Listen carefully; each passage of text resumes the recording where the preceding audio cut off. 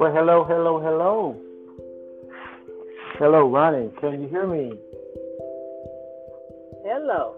All right, man. We have made contact. The eagle has landed. Hello. Hello, Ronnie. Yes, All right. There you are. How you doing? I'm great. How are you? I'm good. I just need to share this testimony with the audience that we have been trying for what? A few A days, week? a week to get you Yes. connected. And man, I tell you what, it worked out because my next option was going to do a podcast Zoom. Oh, And wow. yes, ma'am, a podcast Zoom Yes. and have them to see your pretty face, Oh, which is still is an option because they need to hear your music as well. But gotcha. anyway, welcome everybody to this episode of Liz Support Group Podcast. And we are so glad that you guys have joined us. We are not professionals at this at all, as you can probably tell. But that's all right. We have a message that we believe that is very timely and very important, especially in this day and time. So each Yes. week we want to come in, we're going to bring somebody in who has this amazing story. Not no tiptoe through the tulip story, but I'm talking about real fighting for your life story, and they won, and they still winning. Yeah. So today, I am just so happy to have this young lady on the podcast. Her name is Ronnie. That's what we call her. That's what she prefers to be called. But she'll introduce herself. She has an amazing story, and Ronnie, you can tell as much of it as you want. Now we try to keep it to 20 minutes, okay? So Okay. if we have to come back and do a part two, I hope.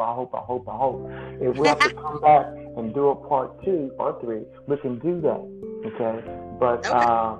I'm just gonna just sit back and I might interrupt you. Just don't mind that. Okay. If I hear something that I want you to kind of to elaborate a little bit more on, I might Mhm. do that.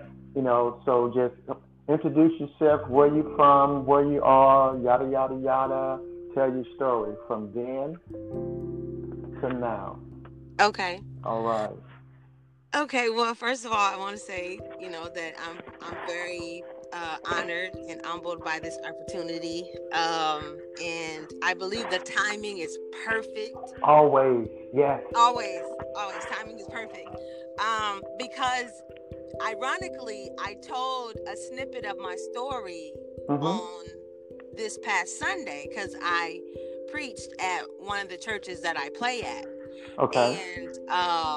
and the title of my message was "It's time to show your scars." Oh my God. Yeah, and Okay. and I took it from this, the scripture in John 20 where Jesus, showed his hands, and he showed, Yeah.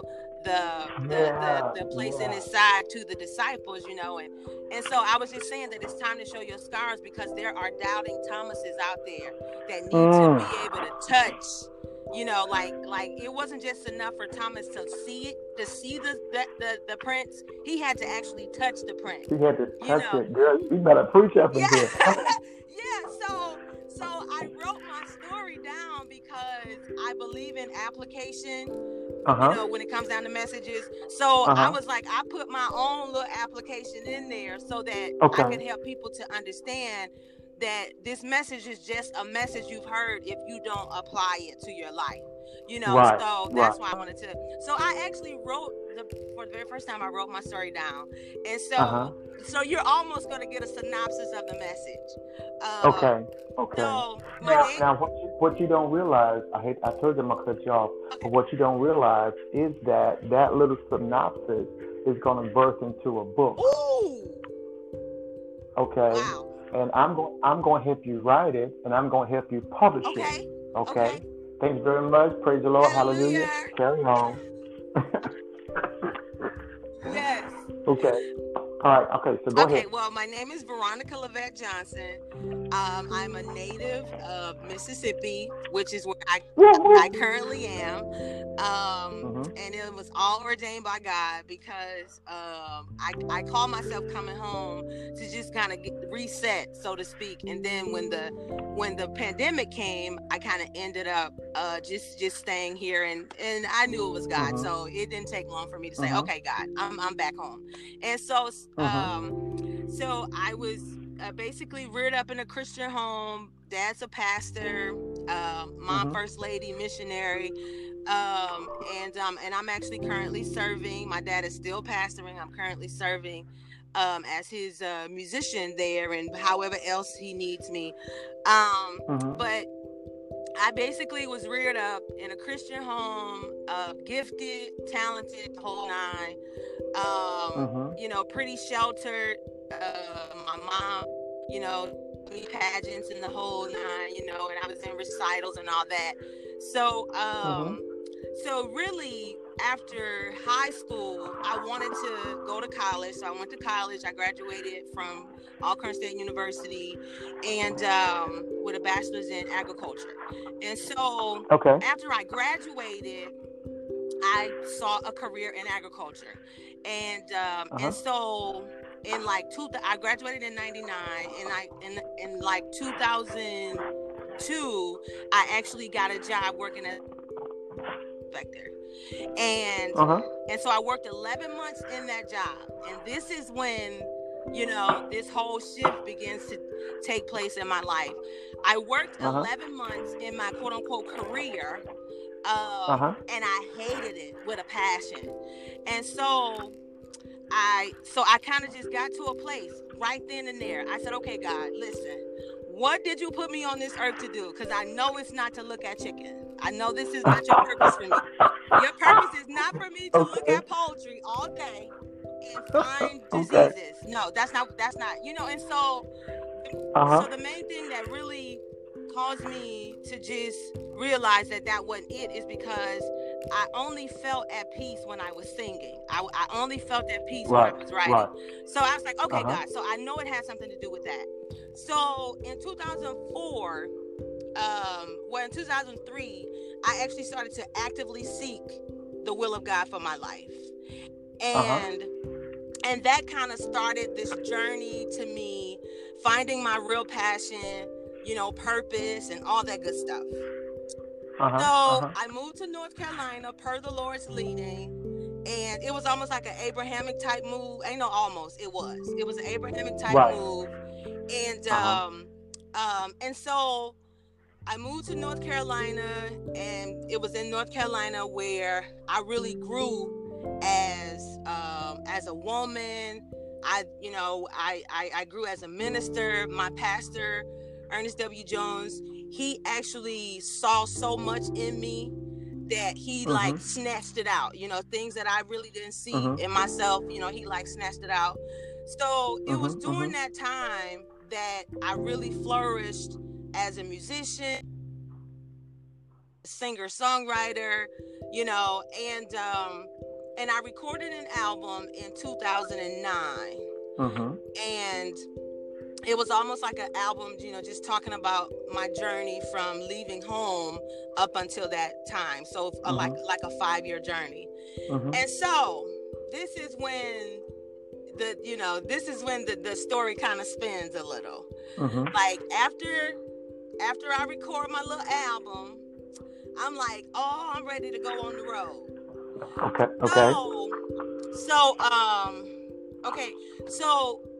So what I stopped doing was I stopped seeking God. I was like, surely God, this is what you want me to do. Surely this is what you want me to do. You want me to go out and evangelize through the music. So surely this is what you want, Lord. And so the thing about it is, when your heart is really connected to something, you can actually start seeking God. And because your heart is so attached to it, you really think that God is talking, and God ain't talking. It's just your Girl, you better desire. preach. You better preach. You get what I mean? I got So you. because I Yes, was ma'am. so attached to moving away, I was Uh-huh. so attached to just leaving and doing this thing until I started to see signs and wonders in the Right. flesh, just fleshly signs. So, Uh-huh. so I basically left North Carolina, and all these signs, quote unquote, from these signs, I ended up in Minnesota.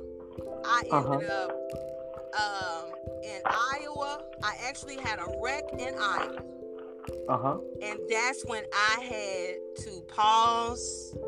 And that was really when depression started to come.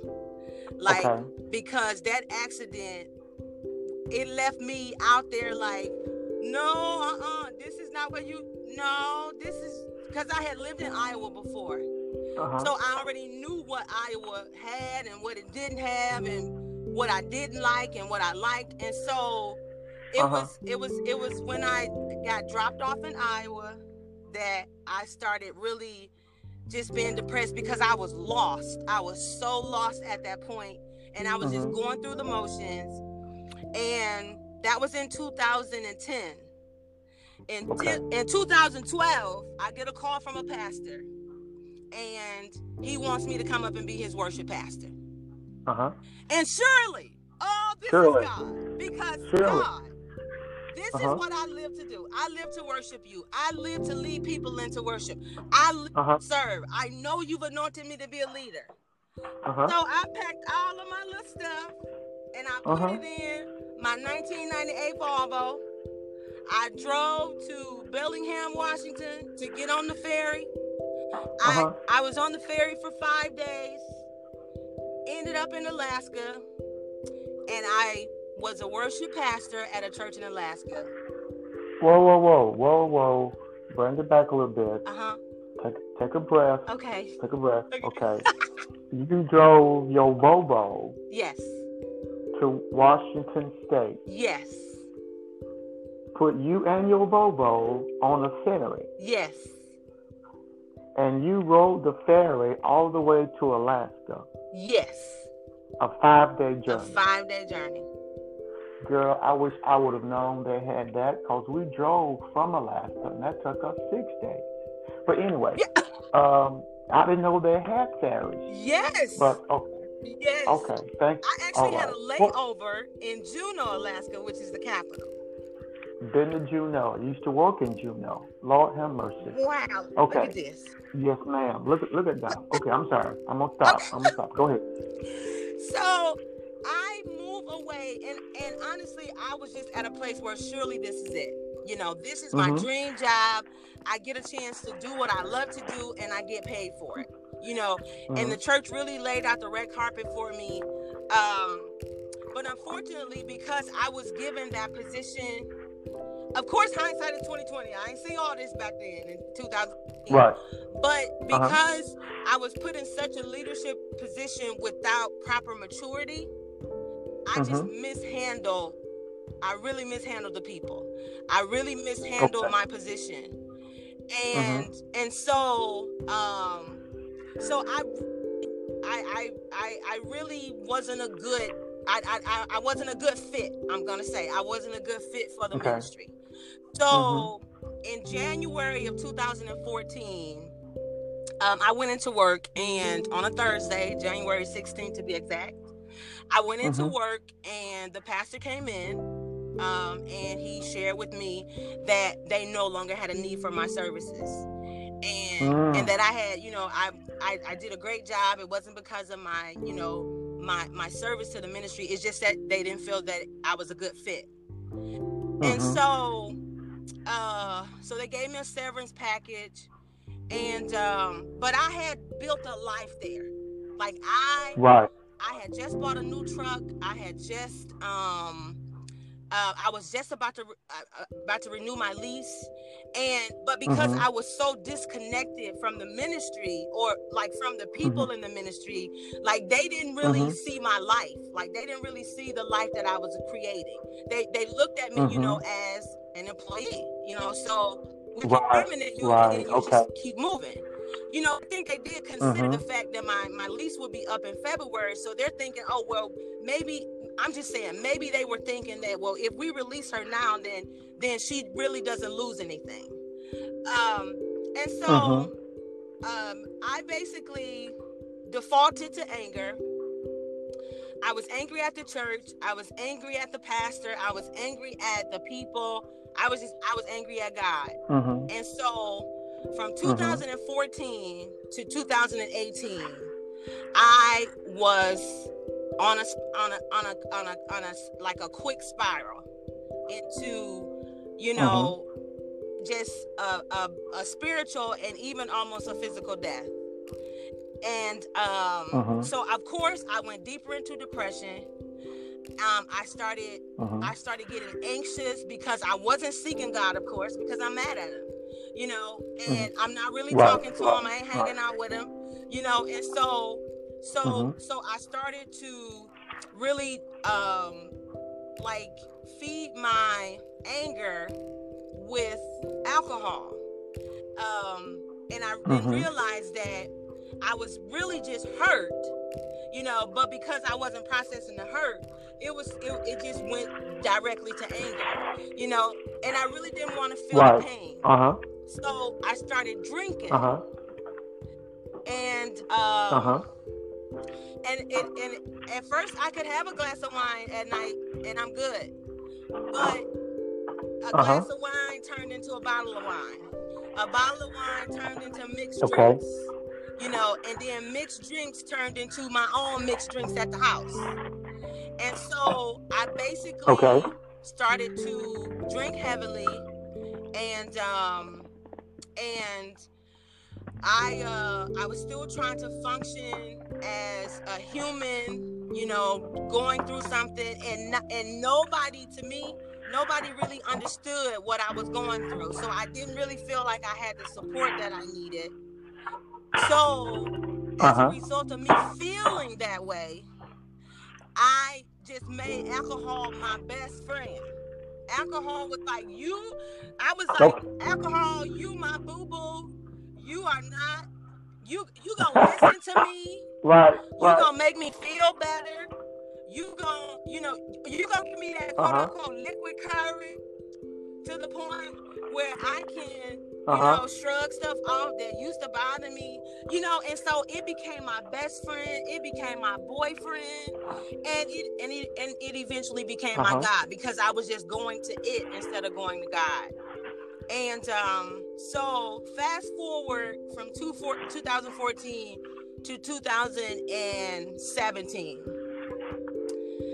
I realized that I was out of control because I started to mix my alcohol with my depression meds, and mix my alcohol with my anxiety meds. And so, and that would take me into a state of, and it's the twisted thing about alcohol is that it really doesn't help you. Like, it doesn't, because after the high is down, you still got that situation going on, and so so I really was kept going deeper and deeper and lower, and I'm thinking that the alcohol is really giving me a boost, but it's really bringing me deeper down. So of course, and that's the the intent of it. That's the device of it.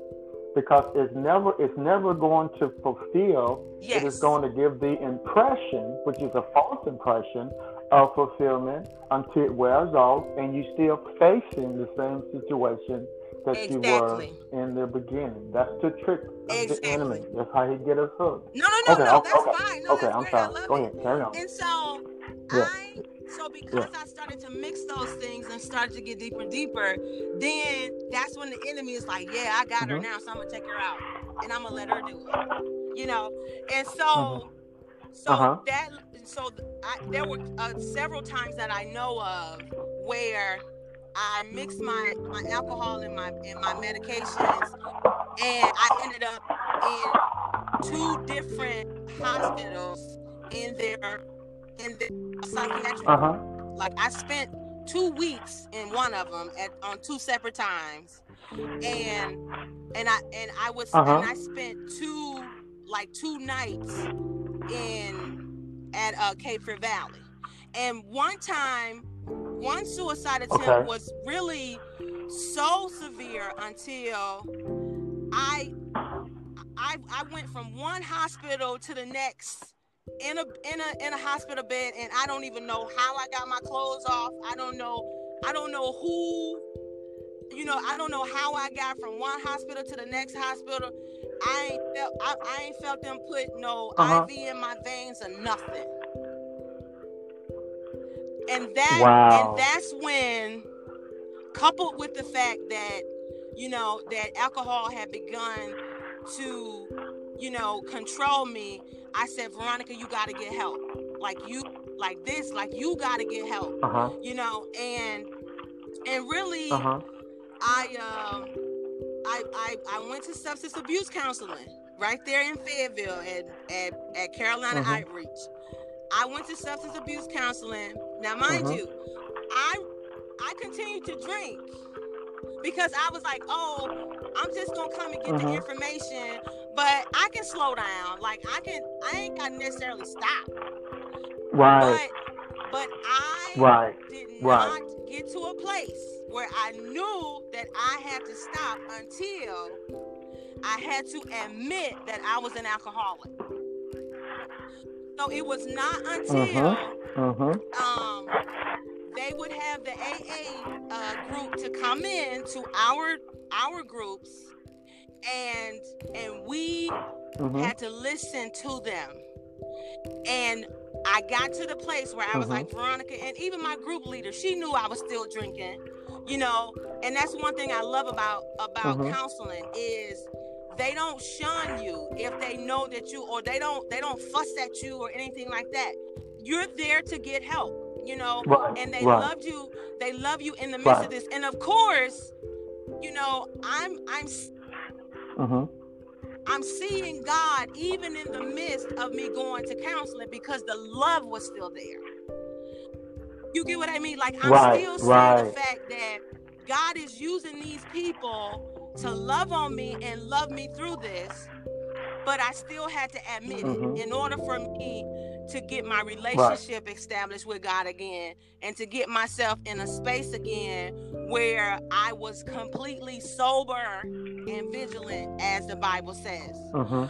So I admitted that I was an alcoholic, and I admitted that in 2017, and it was like after I began to admit it, then I started to try to wean myself away from it. And so I'll say maybe 3 months after I admitted that I was an alcoholic, I actually was faced with a decision that I could either continue to drink and just drink my entire life away, or I could actually live the life that God intended for me to live. So I began to see just how much of an enemy that alcohol was. So I wrote a song. And I'm going to tell you one thing about me and breaking up with a boyfriend. Once I write a song about you, are we done? That's it. Once I write a song about you, I got 2 boyfriends right now that could probably tell you, if we were to ever talk again, that when Veronica writes a song about you, she's done. It's over. It's over. So I wrote a breakup song to alcohol. I wrote a breakup song to alcohol, and I promise you that, along with the accountability from other people, is what has kept me sober. Because when I think about a drink, to the point where I want to go to the store and buy one, I start singing that song. That song, and I don't just think of that song, but I think about all the people that I shared with last month that I was 28 months sober. And I think about the fact that if I relapse, then I can't I can't have that testimony next month. You know, come on, Ronnie. And so, and I hate that the quote unquote church don't want to hear stuff like this, because people don't realize that you need people to be able to keep you up. You need the voices of the people to keep you up. So I'm so transparent about it, because my Facebook and my Instagram followers, people that I probably will never meet, they keep me accountable to stay sober. Yeah. That's good. They keep me accountable. That's so good. I'm at a place in my life where I know God never left me. Even though I was angry with him, whatever he had planned for my life, it was going to be no matter what.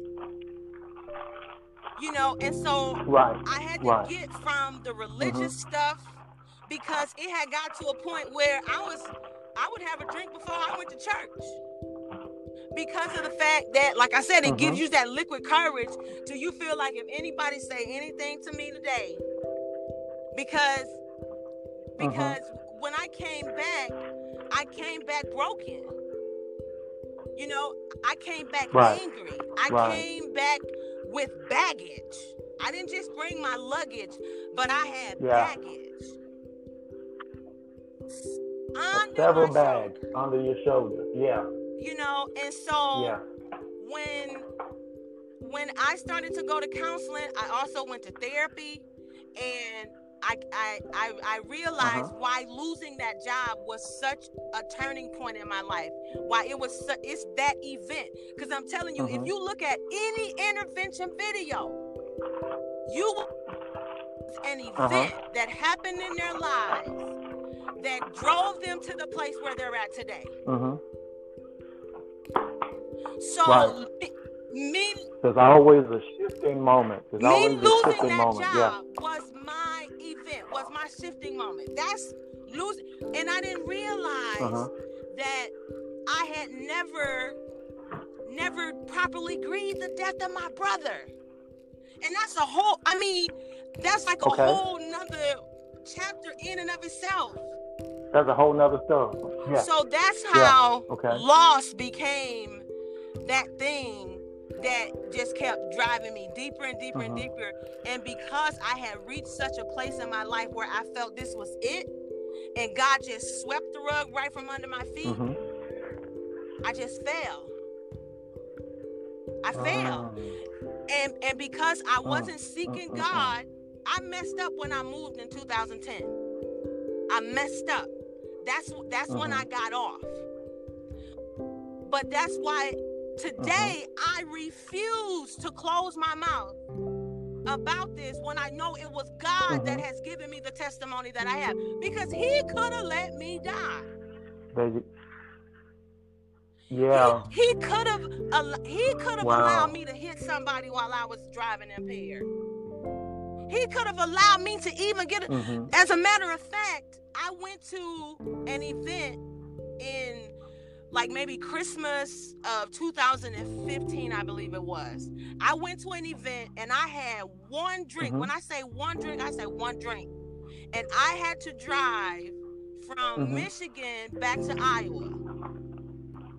And I was listening to Ty Tribbett.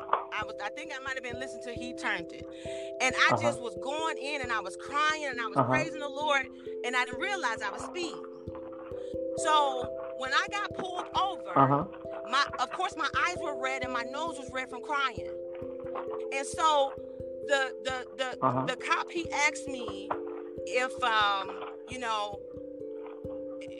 why was I speeding? And I was like, sir, I said my music was on. I was just really excited. And he said, would you step out of the car or whatever? And I said, sure. And he said, have you had anything to drink tonight? And I said, I had a drink like maybe like an hour or so ago, maybe, and he said, so then he does the whole test, and like he puts his finger in, in front of my face and he tells me to follow his finger. And then I do the breathalyzer. And I fell just beneath the point where I could have been taken to jail that night. And not only that, Apostle, I was in somebody else's vehicle. But I believe, I really believe, and I'll go to my grave believing this, I believe that the praise that I had put forth in that car before I just believe that I brought God on the scene to the point where he could move on this officer's heart and cause him to allow me to go. Not only did he move on the officer's heart, I'm sorry, you get me excited, but he also got into that breathalyzer device and said, now don't you go no further than this right here, because I need her to get home. So don't you go no further than this point, right? Okay, stop, don't move, right there. Yeah. You probably know what? And I believe again. I believe just even my honesty with this guy. I just read, and that's it's the same way with God. We can be in so much trouble. Like we could have, yes, we ran the stop sign. Yes, we were driving too fast. Yes, we didn't do what he told us to do. But he has the power to let you go. If you be honest. If you be honest with him. So when I'm watching TV, because you know it's everywhere. Alcohol is everywhere. I mean, it's like they got these spritzers that came out, you know, and they got all this new stuff, and it seems like everybody on TV can have a glass of wine. Everybody. Like, this is just a thing, you know. And I don't knock it, but it's like, that's that thing, right. you know, that's my vice. So when I look at that, and I be like, okay, God,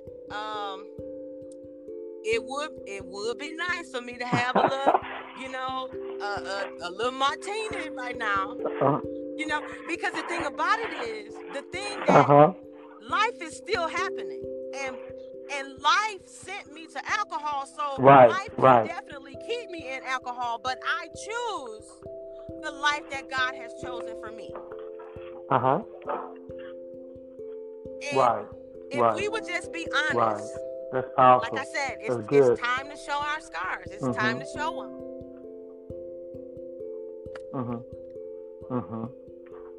Wow.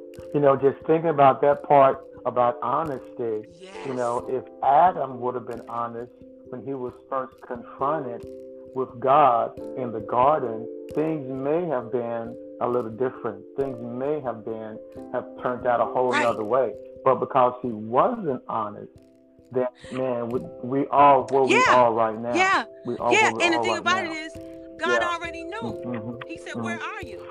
Who told you were naked? And where I you get your information from? That with the scripture from the Message, where when Jesus came to Thomas, Jesus said to him, reach it, just go and reach, because I already know what you're looking for. So go ahead and reach your hand. Of course, I'm pretty sure that even before Thomas was able to touch him, that already ignited something in the fact that he already knows what I'm looking for. He already knows what it's gonna take for me to believe. So God knows what it's gonna take in this hour for people to really believe that they can be delivered from it, or that they can stop. Because everybody don't look at recovery as quote unquote delivery. So I meet people with the point of you can recover. And not only can you recover, you know, the control that you have, but you can recover the things that you've lost along the way. So recovery for me is not just me stopping drinking. Recovery for me is that I can pick up my guitar again, that I can sing again. and then I can sing and not get paid for it. Mm-hmm. Then I can be available to Jesus for God to use me because however he wants to use me. That's Uh-huh. the life that I now live. Uh-huh. Coming from that point of your life, coming from that trigger or that vice that just kind of caused everything to go in the wrong direction. I believe just by hearing your testimony, because this stuff, I've never heard before, never heard this much of your story. But I believe at that pivoting point, it was like almost an ambush. Okay, we got to get rid of this girl because she carried something that could impact the world. And what you did, Ronnie, I think, and I share with people all the time. God is not asking us to be perfect; He just wants us to be honest. And when we be honest, to me, that extends a greater degree of grace. But most people are more concerned about their image than about their eternal state, that they will forfeit eternity only so that they can look good in front of people. But when you're honest, that's when you're honest and accountable. And you just hit those points, just being honest, being accountable, accepting responsibility, and then see the hand of God restore and bring you to a whole nother place. And the other thing that I want to just kind of mention real quick is the fact that, you mentioned about the church and how the church is so uninformed, disconnected, and or kind of unwilling to embrace the fact that people do struggle, people do go through, people can have the influences of the enemy on their lives in such a way that they really need help, and kind of just back away from that because they don't know how to deal with it. They don't know how to manage that. Okay, because we're so used to be saved, sanctified, Holy Ghost filled, fire baptized, and some of them same cats were still drinking, smoking, lying, cussing, fussing, and all that stuff, but they didn't have a safe place. Okay, so your story, I believe, is going to help bring an awareness to the fact that we, especially in the Black church, need to be able to say, I'm broken, I love God, but I'm broken, and I need some help. And don't expect for me to get well overnight. Help me to walk through the process of wholeness. Man, oh my God, girl, this is absolutely amazing. Okay. It's amazing. And so listen, we're gonna have to bring it to a close right now because I'm getting ready to fry some chicken. And my wife had already been down looking over my shoulder. Okay, where the chicken at, bro? Come on now. Yeah. But listen, okay, so what I want to do is whenever you feel like you want to, just share some more, then just let me know, and we'll do a part 2. But I really want you to start, though, working on your book. Just write. Even if it don't make sense right now, just begin to log it, And once you start writing, you'll see that, yeah, I forgot about that part. Oh, my God, that happened right there, too. Because I believe that there is a manual, there is a book here, okay, and I believe that this is also a part of your call, going to places, secular as well as within the church, man, sharing that story and the pattern, pattern that you put forth and how God delivered. Wow, this is good. Okay, well, Ronnie, Veronica, thank you so much for sharing. I know there's more, but like I said, I gotta get that chicken in the grease. Work your first ministry. But thank you yes, ma'am. I said work so your much first ministry. For sharing. Huh? In Jesus' name, Shalom Baba. So thank you so much. And wow, got me. And this was great, man. I'm just speechless. Okay, then. I am, but I'm gonna go. Okay. I'm gonna fry this chicken. All right, you too. Thank you. All right, thank you, ma'am. Talk to you later. Have a great day.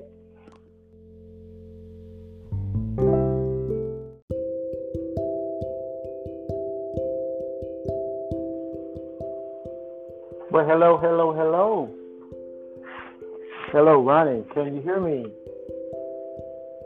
Hello. All right, man. We have made contact. The Eagle has landed. Hello. Hello, Ronnie. Yes. All right. There you are. How you doing? I'm great. How are you? I'm good. I just need to share this testimony with the audience that we have been trying for what? A few days? A week? To get you connected. And man, I tell you what, it worked out because my next option was going to do a podcast Zoom. And oh, wow. Yes, ma'am. A podcast Zoom. Yes. And have them to see your pretty face, which is still is an option because they need to hear your music as well. But anyway, welcome everybody to this episode of Liz Support Group Podcast, and we're so glad that you guys have joined us. We are not professionals at this at all, as you can probably tell, but that's all right. We have a message that we believe that is very timely and very important, especially in this day and time. So each week we want to come in, we're going to bring somebody in who has this amazing story, not no tiptoe through the tulip story, but I'm talking about real fighting for your life story, and they won and they still winning. Yeah. So Today, I am just so happy to have this young lady on the podcast. Her name is Ronnie. That's what we call her. That's what she prefers to be called. But she'll introduce herself. She has an amazing story. And Ronnie, you can tell as much of it as you want. Now, we try to keep it to 20 minutes, okay? So we have to come back and do a part 2. I hope. If we have to come back and do a part 2 or 3, we can do that, okay? But I'm just going to just sit back, and I might interrupt you. Just, don't mind that. If I hear something that I want you to kind of elaborate a little bit more on, I might do that. So just introduce yourself, where you from, where you are, yada, yada, yada. Tell your story from then to now. Okay. All right. Okay. Well, first of all, I want to say, that I'm very honored and humbled by this opportunity. And I believe the timing is perfect. Always. Yes. Always. Timing is perfect. Because ironically, I told a snippet of my story on this past Sunday because I preached at one of the churches that I play at. Okay. And the title of my message was "It's Time to Show Your Scars." Oh my God. Yeah. And I took it from this, the scripture in John 20 where Jesus, showed his hands, and he showed, the place in his side to the disciples, and so I was just saying that it's time to show your scars because there are doubting Thomases out there that need to be able to touch, like it wasn't just enough for Thomas to see it, to see the prints. He had to actually touch the print. He had to touch it, girl. You better preach up in here. So I wrote my story down because I believe in application, when it comes down to messages. So I was like, I put my own little application in there so that I could help people to understand that this message is just a message you've heard if you don't apply it to your life. So that's why I wanted to. So I actually wrote for the very first time, I wrote my story down. And so you're almost going to get a synopsis of the message. Okay. So now what you don't realize, I told them I'll cut you off, but what you don't realize is that little synopsis is going to birth into a book. Ooh. Okay. Wow. And I'm going to help you write it, and I'm going to help you publish it. Okay. Thanks very much. Praise the Lord. Hallelujah. Carry on. Yes. Okay. All right. Okay. So go ahead. Okay. Well, my name is Veronica Lavette Johnson. I'm a native of Mississippi, which is where I currently am. And it was all ordained by God because I call myself coming home to just kind of reset, so to speak. And then when the pandemic came, I kind of ended up just staying here, and I knew it was God, so it didn't take long for me to say, okay, God, I'm back home. And so so I was basically reared up in a Christian home. Dad's a pastor, mom first lady, missionary, and I'm actually currently serving. My dad is still pastoring. I'm currently serving as his musician there, and however else he needs me. But I basically was reared up in a Christian home, gifted, talented, the whole nine. You know, pretty sheltered. My mom, you know, me pageants and the whole nine, you know, and I was in recitals and all that.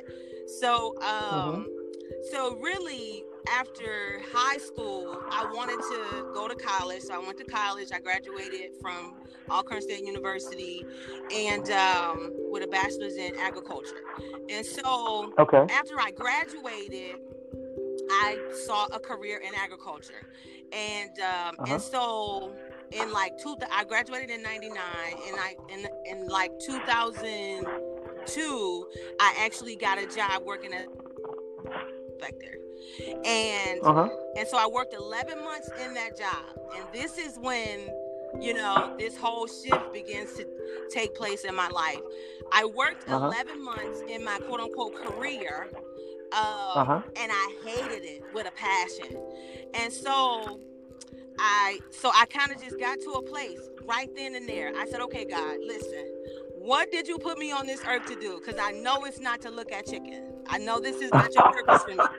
Your purpose is not for me to look at poultry all day and find diseases. No, that's not, you know. And so, so the main thing that really caused me to just realize that wasn't it is because I only felt at peace when I was singing. I only felt at peace when I was writing. So I was like, okay, God, so I know it has something to do with that.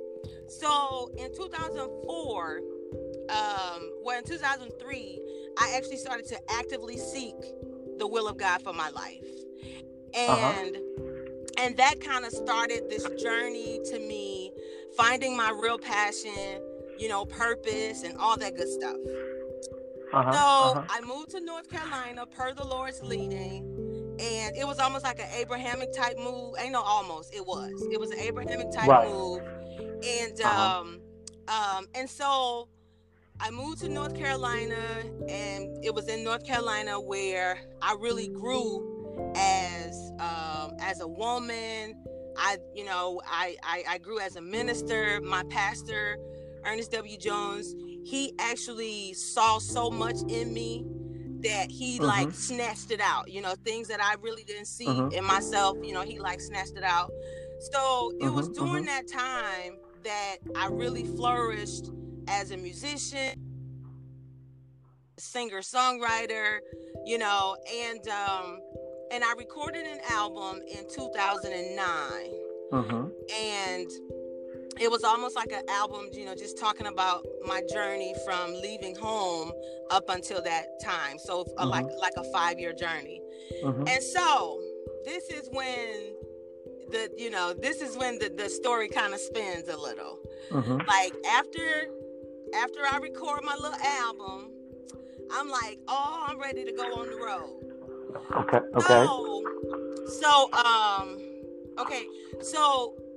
So what I stopped doing was I stopped seeking God. I was like, surely God, this is what you want me to do. Surely this is what you want me to do. You want me to go out and evangelize through the music. So surely this is what you want, Lord. And so the thing about it is, when your heart is really connected to something, you can actually start seeking God. And because your heart is so attached to it, you really think that God is talking, and God ain't talking. It's just your girl, you better preach. You better preach. You get what I mean? I got you. Because I was so attached to moving away. I was so attached to just leaving and doing this thing until I started to see signs and wonders in the flesh, just fleshly signs. So So I basically left North Carolina, and all these signs, quote unquote, from these signs, I ended up in Minnesota. I ended up in Iowa. I actually had a wreck in Iowa. And that's when I had to pause, and that was really when depression started to come. Like, because that accident, it left me out there like, no, this is not what this is, because I had lived in Iowa before. So I already knew what Iowa had and what it didn't have, and what I didn't like and what I liked. And so it was when I got dropped off in Iowa that I started really just being depressed, because I was lost. I was so lost at that point, and I was just going through the motions. And that was in 2010. In 2012, I get a call from a pastor, and he wants me to come up and be his worship pastor. And surely, this is God, because God, this is what I live to do. I live to worship you. I live to lead people into worship. I live to serve. I know you've anointed me to be a leader. So I packed all of my little stuff, and I put it in my 1998 Volvo. I drove to Bellingham, Washington to get on the ferry. I was on the ferry for 5 days, ended up in Alaska, and I was a worship pastor at a church in Alaska. Whoa. Bring it back a little bit. Take a breath. Okay. Take a breath. Okay. You drove your Volvo. Yes. To Washington State. Yes. Put you and your Volvo on a ferry. Yes. And you rode the ferry all the way to Alaska. Yes. A 5-day journey. A 5-day journey. Girl, I wish I would have known they had that, because we drove from Alaska, and that took us 6 days. But anyway, I didn't know they had ferries. Yes. But yes. Okay, thanks. I actually had a layover in Juneau, Alaska, which is the capital. Been to Juneau. I used to work in Juneau. Lord have mercy. Wow. Okay. Look at this. Yes, ma'am. Look at that. Okay, I'm sorry. I'm gonna stop. Go ahead. So I move away, and honestly, I was just at a place where surely this is it. You know, this is my dream job. I get a chance to do what I love to do, and I get paid for it.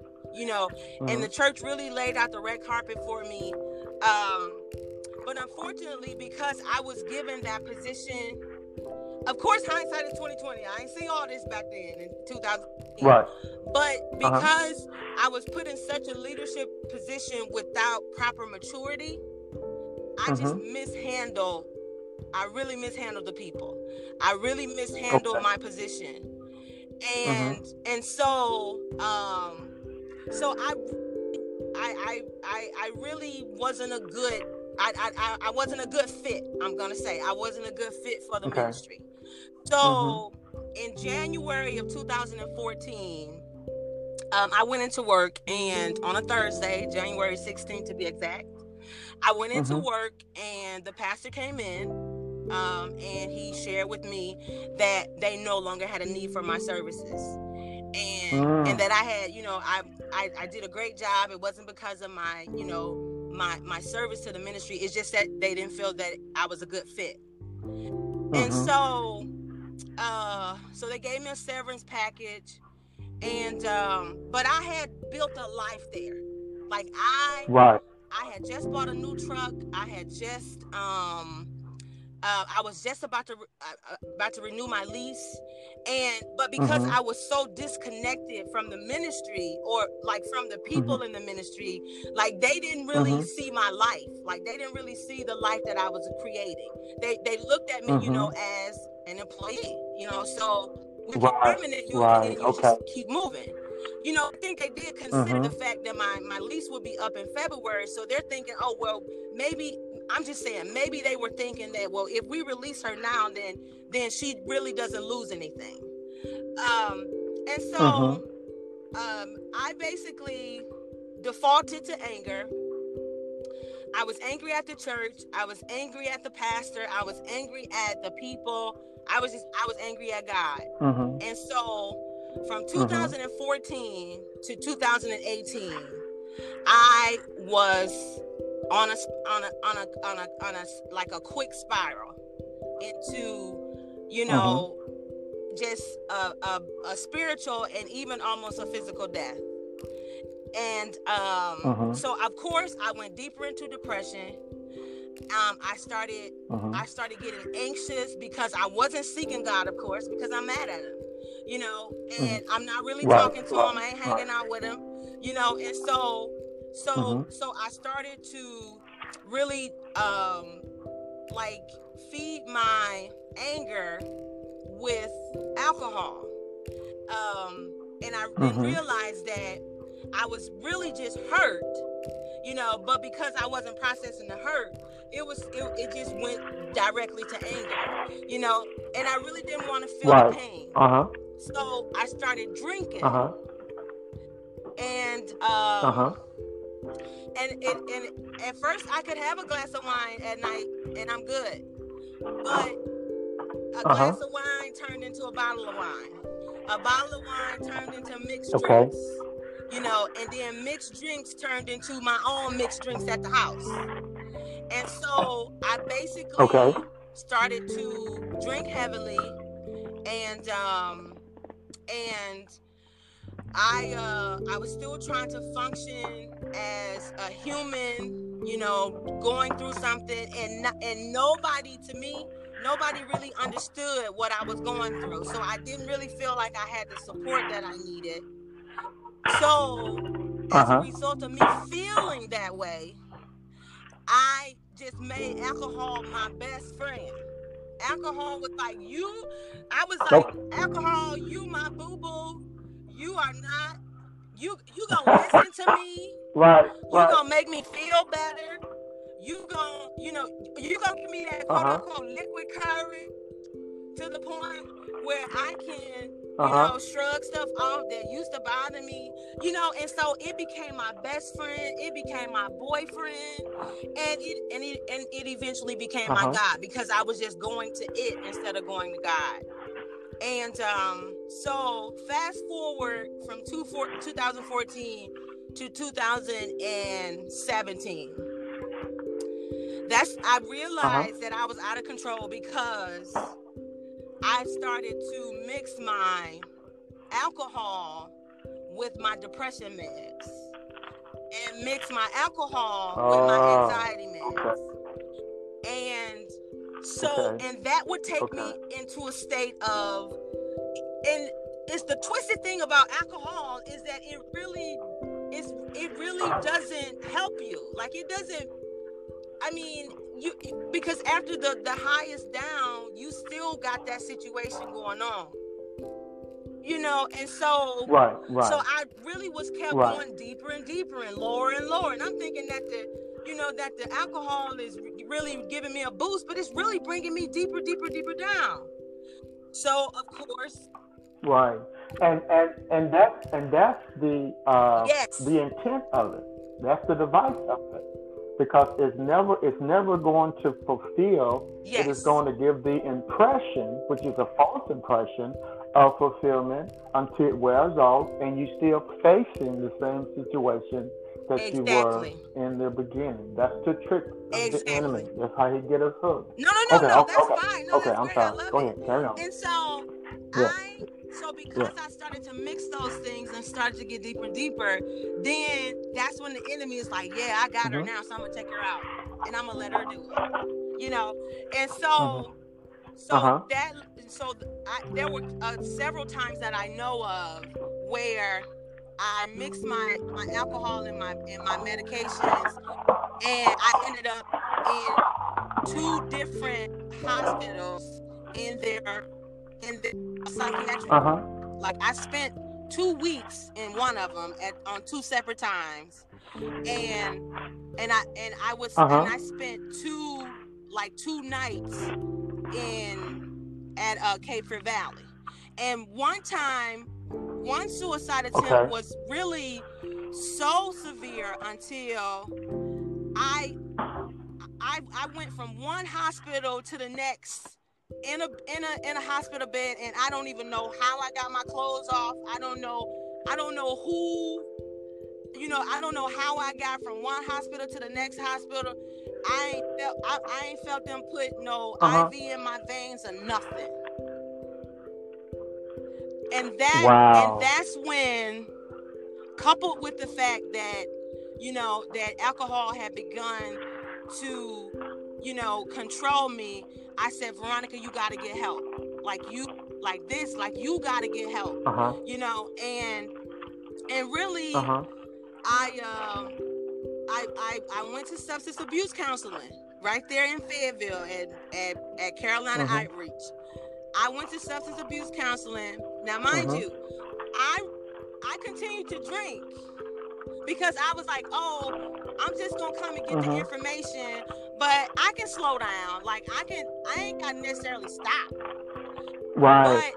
But I did not get to a place where I knew that I had to stop until I had to admit that I was an alcoholic. So it was not until they would have the AA group to come in to our groups, and we had to listen to them. And I got to the place where I was like, Veronica, and even my group leader, she knew I was still drinking, and that's one thing I love about counseling is they don't shun you if they know that you, or they don't fuss at you or anything like that. You're there to get help, and they love you. They love you in the midst of this. And of course, I'm seeing God even in the midst of me going to counseling because the love was still there. You get what I mean? I'm still seeing the fact that God is using these people to love on me and love me through this, but I still had to admit it in order for me to get my relationship established with God again and to get myself in a space again where I was completely sober and vigilant, as the Bible says. So I admitted that I was an alcoholic, and I admitted that in 2017, and it was like after I began to admit it, then I started to try to wean myself away from it. And so I'll say maybe 3 months after I admitted that I was an alcoholic, I actually was faced with a decision that I could either continue to drink and just drink my entire life away, or I could actually live the life that God intended for me to live. So I began to see just how much of an enemy that alcohol was. So I wrote a song. And I'm going to tell you one thing about me and breaking up with a boyfriend. Once I write a song about you, we done. Listen. Once I write a song about you, I got 2 boyfriends right now that could probably tell you, if we were to ever talk again, that when Veronica writes a song about you, she's done. It's over. It's over. So I wrote a breakup song to alcohol. I wrote a breakup song to alcohol, and I promise you that, along with the accountability from other people, is what has kept me sober. Because when I think about a drink, to the point where I want to go to the store and buy one, I start singing that song. That song, and I don't just think of that song, but I think about all the people that I shared with last month that I was 28 months sober, and I think about the fact that if I relapse, then I can't have that testimony next month. Come on, and so and I hate that the quote unquote church don't want to hear stuff like this, because people don't realize that you need people to be able to keep you up. You need the voices of the people to keep you up. So I'm so transparent about it because my Facebook and my Instagram followers, people that I probably will never meet, they keep me accountable to stay sober. Yeah. They keep me accountable. So I'm at a place in my life where I know God never left me. Even though I was angry with him, whatever he had planned for my life, it was gonna be no matter what. You know, and so I had to get from the religious stuff because it had got to a point where I would have a drink before I went to church. Because of the fact that, like I said, it gives you that liquid courage till you feel like if anybody say anything to me today, because when I came back broken. You know, I came back angry. I came back with baggage. I didn't just bring my luggage, but I had baggage. Several bags under your shoulder. Yeah. You know, and so when I started to go to counseling, I also went to therapy, and I realized why losing that job was such a turning point in my life. Why it's that event. Because I'm telling you, if you look at any intervention video, an event that happened in their lives that drove them to the place where they're at today. So there's always a shifting moment. Me losing that job was my event, was my shifting moment. That's losing, and I didn't realize that I had never properly grieved the death of my brother. And that's that's like a whole nother chapter in and of itself. That's a whole nother story. Yeah. So that's how loss became that thing that just kept driving me deeper and deeper and deeper. And because I had reached such a place in my life where I felt this was it, and God just swept the rug right from under my feet, I just fell. I fell. And because I wasn't seeking God, I messed up when I moved in 2010. I messed up. That's when I got off. But that's why today I refuse to close my mouth about this when I know it was God that has given me the testimony that I have, because he could have let me die. Baby. Yeah. He could have allowed me to hit somebody while I was driving impaired. He could have allowed me to even get it. As a matter of fact, I went to an event in like maybe Christmas of 2015, I believe it was. I went to an event and I had one drink. When I say one drink, I say one drink. And I had to drive from Michigan back to Iowa. And I was listening to Ty Tribbett. I think I might have been listening to He Turned It. And I just was going in and I was crying and I was praising the Lord, and I didn't realize I was speeding. So when I got pulled over, of course my eyes were red and my nose was red from crying. And so the cop, he asked me if why was I speeding? And I was like, sir, I said my music was on. I was just really excited. And he said, would you step out of the car or whatever? And I said, sure. And he said, have you had anything to drink tonight? And I said, I had a drink like maybe like an hour or so ago, maybe, and he said, so then he does the whole test, and like he puts his finger in, in front of my face, and he tells me to follow his finger. And then I do the breathalyzer, and I fell just beneath the point where I could have been taken to jail that night. And not only that, Apostle, I was in somebody else's vehicle. But I believe, I really believe, and I'll go to my grave believing this. I believe that the praise that I have put forth in that car before I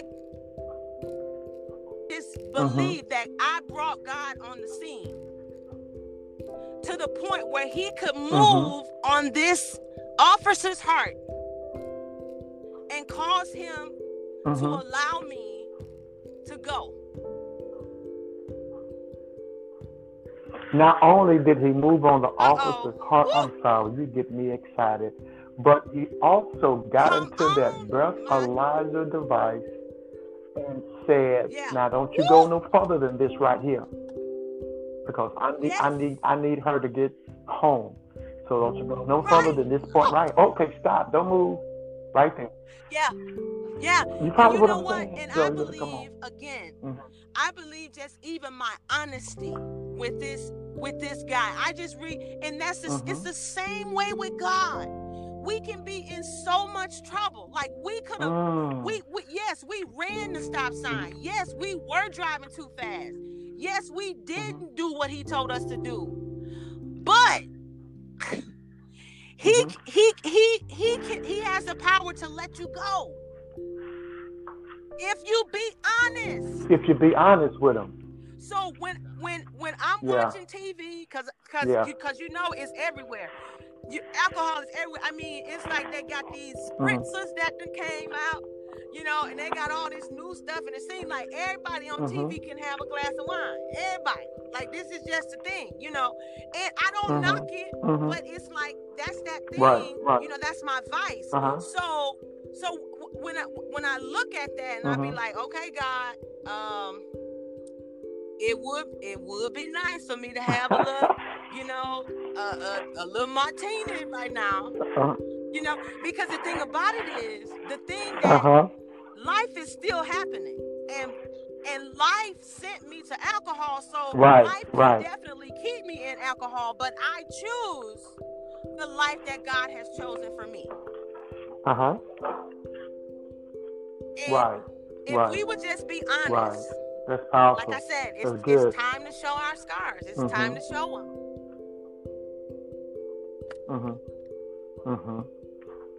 Wow. You know, just thinking about that part about honesty, you know, if Adam would have been honest when he was first confronted with God in the garden, things may have been a little different. Things may have turned out a whole other way. But because he wasn't honest, then, man, we are where we are right now. And the thing about it is, God already knew. He said, where are you? Who told you were naked? And I even look at that with the scripture from the Message, where when Jesus came to Thomas, Jesus said to him, reach it, just go reach, because I already know what you're looking for. So go ahead and reach your hand. So of course, I'm pretty sure that even before Thomas was able to touch him, that already ignited something in the fact that he already knows what I'm looking for. He already knows what it's gonna take for me to believe. So God knows what it's gonna take in this hour for people to really believe that they can be delivered from it, or that they can stop. Because everybody don't look at recovery as quote unquote delivery. So I meet people with the point of you can recover. And not only can you recover, you know, the control that you have, but you can recover the things that you've lost along the way. So recovery is not just me stopping drinking. Recovery for me is that I can pick up my guitar again, that I can sing again, and then I can sing and not get paid for it. That I can be available to Jesus for God to use me however He wants to use me. That's the life that I now live. Uh-huh. Coming from that point of your life, coming from that trigger or that vice that just kind of caused everything to go in the wrong direction. I believe just by hearing your testimony, because this stuff, I've never Mm-hmm. heard before, never heard that this much of your story. But I believe at that pivoting Mm-hmm. point, it was like almost an ambush. Okay, we got to get rid of this girl because she carried something Yeah. that could impact the world. And what you did, Ronnie, I think, and I share with people all the time. God is not Yeah. asking us to be perfect. He just wants us to be honest. And when we be honest, to me, Yes. that extends a greater degree of grace. But most people are more concerned about their image than about their eternal state, that they will Yes. forfeit eternity only so that they can look good in front of people. But when you're honest, that's when you're honest and accountable. And you just hit those points, just being honest, being accountable, accepting responsibility, and then see the hand of God restore and bring you to a whole nother place. And the other thing that I want to just kind of mention real quick is the fact that, you mentioned about the church and how the church is so uninformed, disconnected, and or kind of unwilling to embrace the fact that people do struggle, people do go through, people can have the influences of the enemy on their lives in such a way that they really Mm-hmm. need help, and kind of just back away from that Right. because they don't know how to deal with it. They don't know how to manage that. Okay, because we're so used to be saved, sanctified, Holy Ghost filled, fire baptized, Oh and yeah. some of them same cats were still drinking, smoking, lying, cussing, fussing, Right. and all that stuff, but they didn't have a safe place. Okay, so your story, I believe, is going to help Mm-hmm. bring an awareness to the fact that we, Mm-hmm. especially in the black church, Mm-hmm. need to be able to say, I'm broken, Yeah. I love God, but I'm broken and I need some help. And don't expect Yeah. for me to get well Oh overnight. yeah. Help me to walk through the process of wholeness. Man, oh my God, girl, this is absolutely amazing. Okay. It's amazing. And so, listen, we're Okay. gonna have to bring it to a close right now because I'm getting ready to fry some chicken, and Uh-oh. Uh-oh. and my wife had already been down looking over my shoulder. Okay, where the chicken at, bro? Come on now. Yeah, but listen. Okay, so what I want to do is, whenever you feel like you want to, just share some more, then just let me know, and we'll do a part two.